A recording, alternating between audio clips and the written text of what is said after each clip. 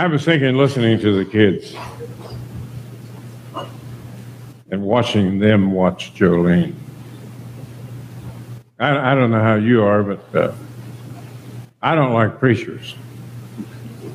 I really don't. Never did. Learn that from a mother. Get tired of them. Most of them are very pontificating and arrogant.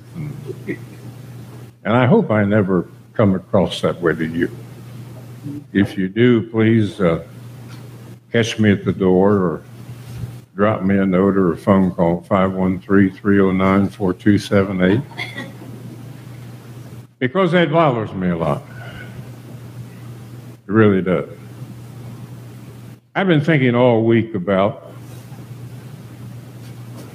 these kids. I remember when I was their age, it used to bug me that the older people pretty much said, "You're welcome here, but you got to do it our way. You got to sing our songs, come when we tell you to come." And I kind of rejected that. I didn't like their music. I didn't like the way they dressed. I didn't like the way they interacted. I don't know that I liked anything about the old people, to be honest with you. And I hope we don't come across to them that we're here for us and not for them. I chose a scripture this morning that's dear to my heart. There's a family that's been on my heart all week this week. This African-American family in Indianapolis climbed on those ducks down at Branson. When I drove a bus, we used to run Branson. We had 8 buses in Branson every week. I can't imagine losing 9 people in a family just like that. I can't imagine how you would work back through that. And they interviewed that one mother, and she said she first of all was thanking God for the rescue workers who grabbed her. But she said, "I never saw my 3 children again." I can't imagine that. I really can't. Jolene was right. We all have a story to tell and a story to share. Some of them are kind of fun. Just before I come up this morning, I come up here, my wife said, "Can you believe this? Celia actually bought a Volkswagen convertible." I did.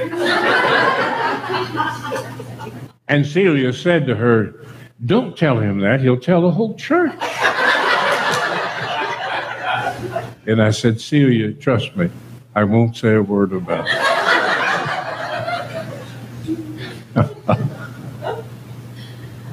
But I often think about Celia. She knows what loss is. She really does. If anybody had to teach a class on it, she could teach a class on it. Everybody's familiar with the feeding of the 5,000 in the Bible. We've watched all that flannel graph stuff. Incidentally, thanks to Dallas, my wife is going to do Jonah and the Whale in VBS. Guess who beats to be the whale? She first said to me, "Do you think it's okay if I help Dallas in VBS?" Notice how things work. I said, "Well, I think it's a great idea." She said, I said, "What's he going to do?" She said, "Well, he wants me to do Jonah and the Whale. I think it'll be fine." She said, "Can we go to Lifeway Bookstore and get a book about Jonah and the Whale?" I said, "It'll be perfect." So we did. Then she said, "Would you mind helping me?" I said, "No, be glad to help you along." We're going to be in this room downstairs, and then I got up enough there to say, "What do you want me to do?" So it probably ended up being a whale. 2 stories of feeding of large crowds in the Bible. The feeding of 5,000, you all know. We watched that in VBS and Sunday school anyway. Betsy, the wedding was beautiful yesterday. Absolutely beautiful. I love the things. I love what the preacher did. I'm going to plagiarize him a little bit. He quoted out of the first chapter of Genesis where after God did everything that he did and he said it was good. And then God, remember, he said there's one thing God said it's not good. I love that. Never put it that way before. Matthew, Mark, Luke, and John all tell the story of the feeding of the 5,000. Matthew and Mark, however, are the only two that talk about the feeding of the 4,000. And there have been a lot of smart men, much smarter than I, through the years, have tried to make those one feeding. You know, they try to slide it together. You can't do that. There's two feedings there, any way you look at it. But I want to point out something to you this morning that maybe might help you a little bit. Thing also I've been thinking about, I wonder, since we're all here together and we're all friends, who could walk in the back door this morning and sit down beside you that you wish weren't here? Now think about that. Somebody who's extraordinarily rich, or somebody who's extraordinarily poor, maybe someone who's African American or Asian, or maybe someone who just don't think like you, or maybe somebody who's committed with this newer concepts today of the transgender person or a lesbian or gay. I wonder who could walk in the door, sit down beside you, that would cause you to get up and leave.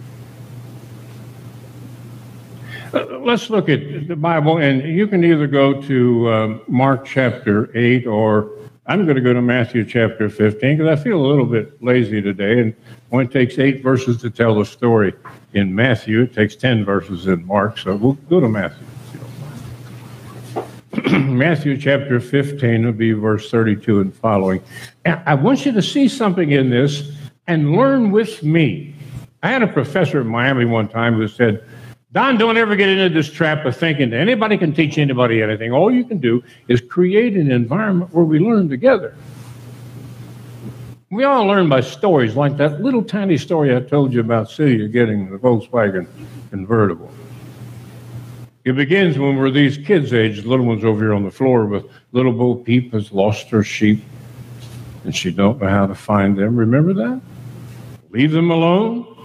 They'll come home, wagging their tails behind them. We raised a lot of hogs, Wayne, and I always liked 3 Little Pigs.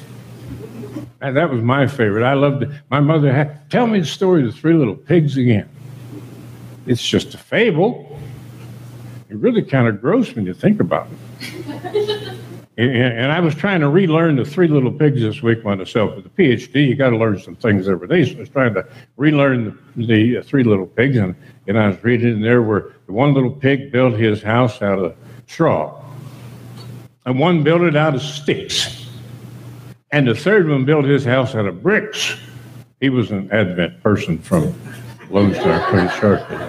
That's an Advent pig, is what that was. And along comes the wolf. And the wolf said, little pig, let me come in. And I used to run around the house when I was real little and say, yeah, not with the hair of my chinny chin chin. And then the wolf said, or I'll huff and I'll puff and I'll blow your house in. And he did, and ate the pig. That's a terrible story when you think about it. Well, they modified a little bit and said that the first 2 little pigs ran over and got in the brick house with the Advent pig from Lone Star. But I'm talking that complimentary. So second little pig, the straw, little pig, can I come in? Not with the hair on my chinny chin chin. I'm picking this up okay? Over here with this spaghetti thing on my right. I'll huff and I'll puff and I'll blow your house in. And he did, and he ate the second pig. Now the score is pretty bad. 2-1 by that translation. Then he comes to the little Advent pig and he said, little pig, can I come in? And not by the hair of my chinny chin chin. And I like this. The Advent pig had a big pot boiling in the kitchen and stood it under the chimney. And this is a good sermon when you think about it. And the wolf came down the chimney and landed in the pot, and the little pig put the lid on the pot and the 3 pigs ate the wolf. That's a gross story to think about. We expect kids to listen to that. But then there's Black Beauty and Little Women. Then we graduate to Roy Rogers and Gene Autry. Get up to Gabby Hayes, and we older people have Red Skelton and Amos and Andy and some of those names, and all the way through today till we have Magnum P.I. and Hawaii Five-0 and all those things that we adults watch, and even the 11 o'clock news ends up telling story after story after story. It's all Jesus did, tell stories. Don't think he ever taught a lot of theology. He just told stories. Makes it easy, Wayne, when you think about it. Now, there's feeding the 5,000, we all know. They're all on, let's call it the good side. The Palestine side where it was 99% Jews, just like us. And let me lay one little truth one of the things that I've learned in the ministry after a long, long time in the ministry. Most of us like a church that's just like us. We all look alike, sound alike, taste alike, speak alike, act alike. But somebody who's not like us usually has a hard time fitting in.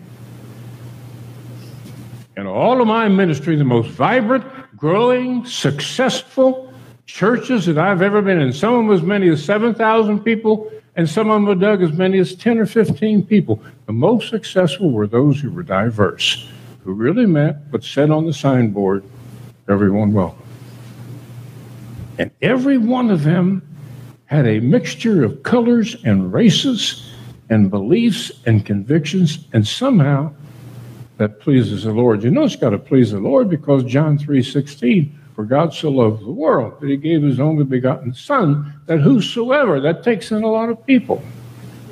So the feeding of the 5,000, you know the story. Jesus identified that there was a little boy there, and he had how many loaves? 5. How many fish? 2. Now remember that, 5. 2. And he fed the whole crowd miraculously, and the apostles, they didn't care much for it. It's too big of a dinner on the ground thing for them. And they picked up 12 baskets. There's a key in that word basket. It helps a lot to know what words mean. They picked up 12 baskets. And then theologians get all excited about, we're going to define what that 12 baskets are. They don't know, so why guess? They just picked up 12 baskets. If you find a quarter, I found a $10 bill the other day. My wife's trying to find it. But I found a $10. We have this little thing, if we find a coin, a penny or a nickel or dime, we write down in a little book, scotch tape it in, where we found it. And it's amazing how much money you find. You see, I found a $10 bill. It's killing her. Absolutely killing her. She's here, incidentally. Forget that story, then a little bit later, Jesus is somewhere else. He's in a place called Decapolis. That's important to remember. Just a big old word, Decapolis, D-E-C-A-P-O-L-I-S. Deca means 10. Polis means cities. So it's just a country of 10 cities. But the 10 cities were made up of about 99% of the people who were heathen, who were rough, who were rugged. The countryside was terrible. You can read about it. You don't take my word for it. And the Jews didn't like him in Decapolis, did they, Doug? They didn't care for him at all. They hated him. There was a scant number of Jews in there, but they were pagan, and it was just like if God told you, what I want you to do is to go to the place that you hate absolutely the most and spend some time there. Bad section of town? With a group of windos and alcoholics or drug addicts? With the roughest people you've ever been in? Or send somebody 65 years old and over to hang around with a bunch of millennials in a bar somewhere. That would really be hard for them. And we find Jesus taking the apostles to Decapolis. And the beautiful thing here is he's doing the exact same thing there that he did over on the other side. He's healing, he's delivering, he's saving them from the perils of life that they're in. Come on in, Eric. Excuse me, I'm going to talk to Eric just a minute. Good to see you, guy. Got one question. Where you been? That was a question. I need an answer out of that. I'm just kidding. I love Eric. He eats a lot at the Hardee's over in town. If you see a red pickup truck there, it's going to be Eric or Dale or Joe or one of them. Here's Jesus where he didn't want to be. The Jews didn't like it that he was there. In fact, when he came back across to the other side of the lake, first thing the scribes and Pharisees did say, we need a sign for you. I hate those arrogant, self-centered, smart aleck. Oh, I'd love to be able to use four-letter words here, but I can't do it. And I wouldn't do it if I could, but it's just the way it is. They were terrible. They were making fun of him because he had gone somewhere with somebody that they didn't like. Ever have that happen in your life? You can be my friend, but you have to like who I like. You can be my friend, but you got to hate who I hate. And if you don't like who I like and you don't hate who I hate, you can't be my friend. Ever have that happen? Sure you have. You'll have it happen again. But it didn't bother Jesus at all. He kept focused and centralized and kept healing and delivering. And the people were coming to him in droves in Decapolis. We read the scripture. Verse 12, Matthew chapter 15, verse 32, I'm sorry. And Jesus called his disciples to him and said, I feel compassion for the people because they have remained with me now 3 days. Now, if you read the feeding of the 5,000, they were only with him 1 day. They stuck with him 1 day. On the feeding of the 4,000, they've hung around with him for 3 days. That's how hungry they were. That's why they wanted to stay with him. Every time that I do a revival, and it's hard to get it done, and I tell the church, it's okay to pick a starting day, but don't pick an ending day. Don't put on our revival is going to go from the 1st to the 7th, because it might be that the Lord may want to do something on the 8th, and y'all done last. Trust me. The disciples said to him, let me back up a little bit. I feel compassion on the people because they have remained with me now 3 days and have nothing to eat, and I do not want to send them away hungry, or they might faint on the way. There ain't no theology there, folks. I hate to admit it, but if you're wanting to hear some deep stuff, all Jesus is worried about is somebody's hungry and he wants to give them something to eat. Don't try to dig that thing around and make it sound ecumenical or whatever. He just wanted to help. I have compassion on him. And the disciples said to him, where would we get so many loaves in this desolate place, which it was, to satisfy such a large crowd? And Jesus does something different here than he did with the feeding of the 5,000. In the feeding of the 5,000, there was a little boy there. They had 5 and 2. Now, Jesus turns to the apostles, his followers, and he said, let me ask, how much food you got? What do you got in your pocket? And then add in your pocket. I was watching television the other day about that 3 pigs thing, the huff and the puff and the blow. Anybody see that television ad for somebody's got COPD and there's a wolf out there? See, they're still selling that ad. I don't know why I said that. That just came to my mind. How many loaves do you have? And they said 7. And I imagine Peter said to John, what do you think he wants to know that for? We better eat fast. So he's going to do the same thing for us he did to that boy. You hungry, John? Been here 3 days. I'm starved to death, and this bread's beginning to mold. And, it was Benjamin Franklin that said after 3 days company, relatives smell like fish. So a little bit like this. Not really. How many loaves do you have? And they said 7 and a few small fish. What did the boy with the 5 have? 2 fish. We don't know if they were as long as my left leg or as long as my hand. But now here, for some reason, it's important to say they've got 7 loaves and 2 and several small fish. Fascinating scripture. Don't miss it. It'll blow you away. So, I figured last night, how can you memorize 5 and 2 and 7 and a few? That's kind of like the kids rhyme, 5 and 2, 7 and a few. So they got 7 and few, little fish, small fish. Isn't it interesting that Matthew and Mark pick up that this is small fish? And he decided, and he directed the people to sit down on the ground. And he took the 7 loaves and the fish, and giving thanks, he broke them and started giving them to the disciples, and the disciples gave them to the people. I love that. I really love that, Robin, because he made them feed the people that nobody liked. He made them get close to the people that nobody liked. Long before I ever heard of Lone Star, long before I ever knew that Clifton Forge or Covington was on the map, when I was in Bible college, guys, I sang in a concert choir, baritone, good singer, tall, handsome, good looking, just like you. Girls were just going,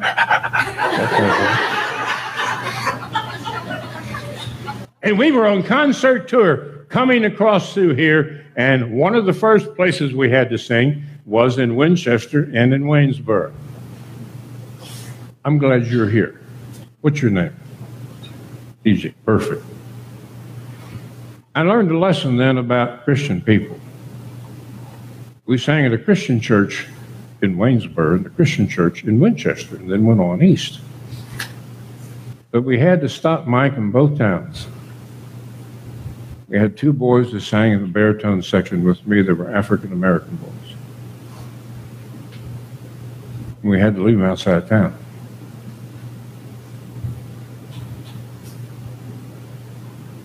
And there's something wrong with that? There are tens of thousands of World War II men out there are trying today to accept the Japanese. There are thousands of people who have had marriages go down the hole, and they're trying to accept somebody else who maybe this time it'll work out okay. We're all the time trying to sort through things, and it is so important. Josie was right this morning, Sunday school class, that we love each other. So important that we love each other. And I asked the director of the choir, Roy Kerner was his name. I said, Roy, why did you leave those 2 boys outside of town? He said, Don, come here. It's the color. The color. I don't know how many times in my life I have been ostracized against because of maybe my height when I was a little guy, and they lined all the kids up in school for the 1st grade and 2nd grade pictures. I was the tallest guy in the class. You know what that thing is in what school all the time? And so they made me get up there at the very end, stand, and I was by myself. So, and my name was Young, which meant I had to wait all the way to the end, be the last person. And I felt so intimidated. I felt so tall and so stupid. And probably young people, I was 40 years old before I didn't mind being tall. Until then, I felt like it was a handicap. You're tall. You ever feel that way? That's awesome. Yeah. There's always somewhere somebody who's going to put us down for where we are. And here's Jesus, who just like a workhorse, who's got his harness on and has got his blinders on, and he don't care who is saying what. He's going right into the pits of hell at that time, knowing full well that in a couple of hours he's going to get back on the boat, sail across the sea, and land on the other side to everybody who's going to cheer and wake him back, because they like him, but they don't like them. 5 and 2, 7 and a few. I'm not done. There's another little key here, and you need to pick up. And if you don't know the meaning word, you know, if I were to tell you, I'm going to take a drink of water, and I'm going to tell you how much water I'm going to drink. If I say I'm going to use a thimble, or I'm going to use a cup, or a glass, or a bucket, or a container, or a barrel, or volume. There's a volume word in here. They all ate, verse 37, and were satisfied. And they picked up what was left over of the broken pieces. 7, if you have your Bibles with you, what's the next word? 7, large. That's a descriptive word. The baskets that are mentioned in the feeding of the 5,000 that all four Gospels cover talk about a basket that a girl would carry flowers in. It's a descriptive word. The basket here is actually a hamper, one with handles on the side that is going to take 2 men or 2 women to carry. I didn't know that. I had to learn that. So here Jesus goes into a place and he feeds this 4,000, who knows how many more, and they pick up enough to fill 7 baskets that were actually 7 hampers that would have taken a couple men or a couple women per hamper to carry them. And all I want to say is, wow. Wow. I think I've told the story before. Here when Brenda and I first began, we began in the church in Cincinnati. We started in a small country church for a year where I was youth minister and music minister.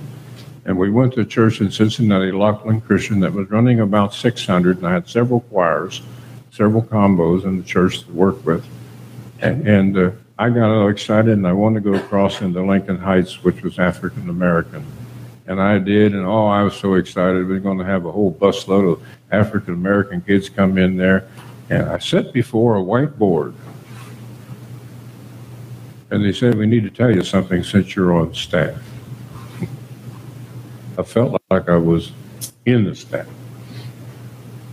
We don't want them here. Don't go over there anymore. I read this week, it's funny, people keep stuff from it.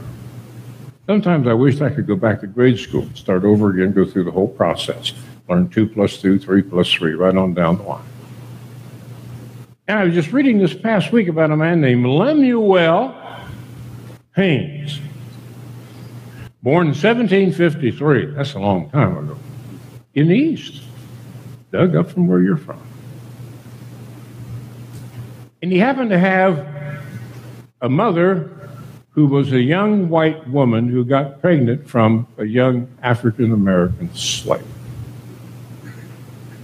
So we have a name for that.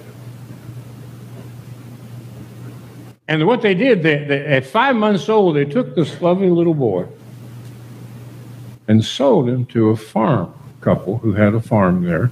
And he was then to be what was called an indentured slave until he reached an older age. This couple who took care of this little mixed boy loved him, and they took him to church, and he became a good Christian. And he grew up, and he wanted to go into ministry, and he became very smart. To make a long story short, in 1803, he was decorated to be the first African American in American history to receive a college degree and be ordained into the ministry.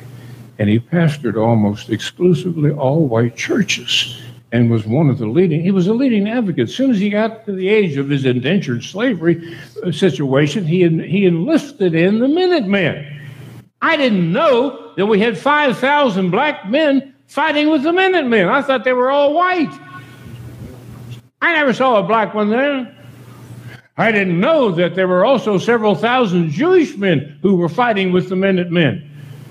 I didn't know that much of the money that George Washington got to fund the war against Great Britain came from wealthy Jewish investors in New York City. I want to say, why wasn't I taught that in the 5th or the 6th or the 7th or the 8th or in high school or in college? We just kind of kept that under a bucket. Jesus said, no, I am going to Decapolis. If you don't like it, it's not in your Bible, but it should be, stick it. I'm going to Decapolis. I don't care if you don't like them. I don't care if you don't like their color or their position in life. If they're poor, I don't care if they're drug addicts. I don't care if alcohol has captured them. I don't care if their marriages are going down the hole. I don't care who they are or what they are. I'm going to be obedient to my Father who sent me that all men might hear the sweet message of the gospel of Jesus Christ. And you know who he sends that also to? You and me. Whether we like it or not.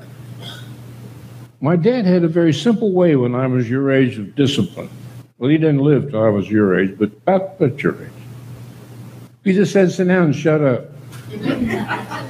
Sit down and 5 words. And I thought, well, who are you to tell me?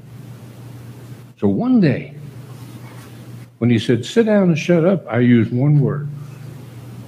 Why? Never should have used that word. I never knew a man his size could beat a boy my size so bad.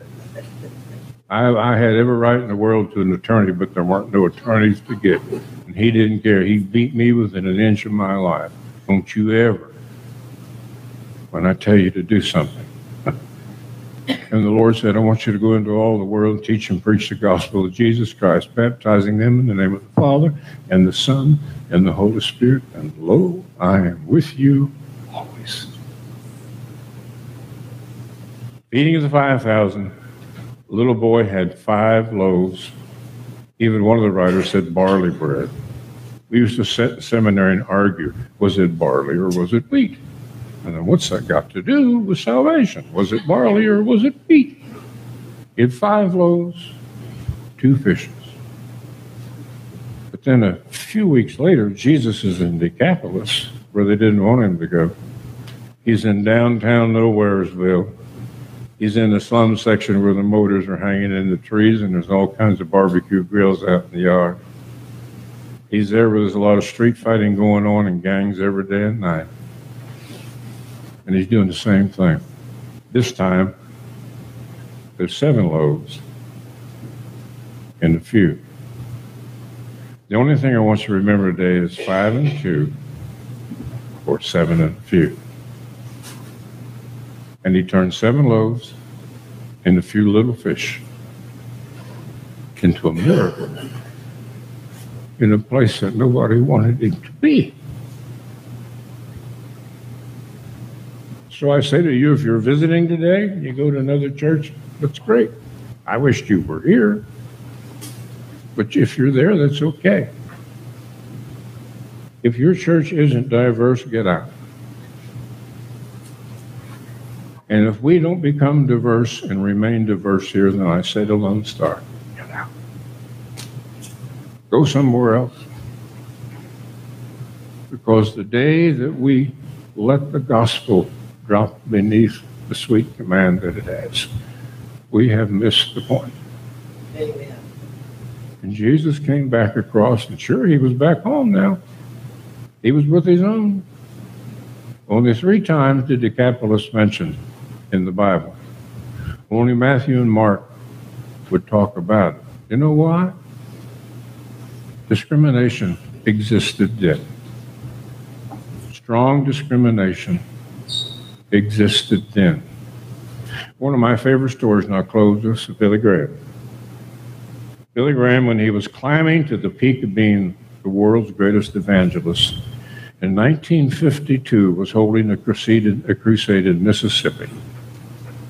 And it was in Mississippi that he spoke out about our need in this nation to love each other, red, yellow, black, and white. If we don't love each other, red, yellow, black, and white, then for God's sakes, quit teaching our kids to sing it on the edge of a step in some Sunday school somewhere.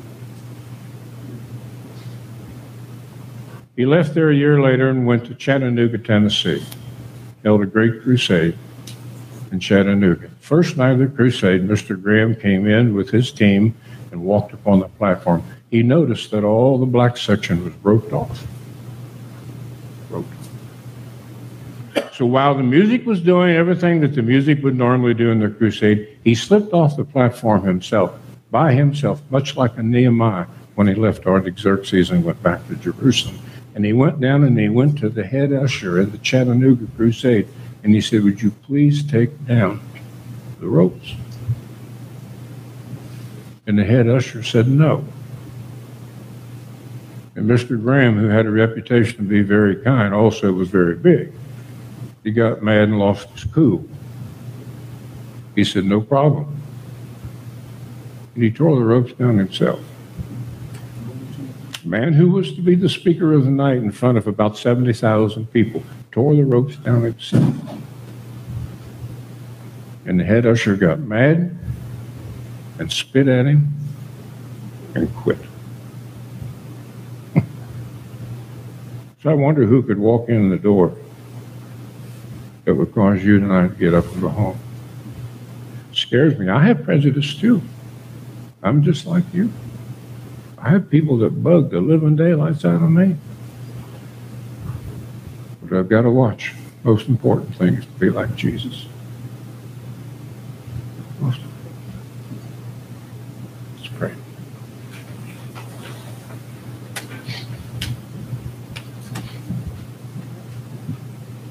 Father, help us to realize that the most important thing that we can do, first of all, is to ensure that we've accepted Jesus Christ as our personal Savior.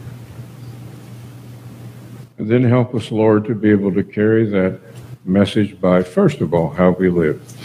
Let us say what we need to say, Father, but don't let us say to people outside the church what we think about salvation before we live it.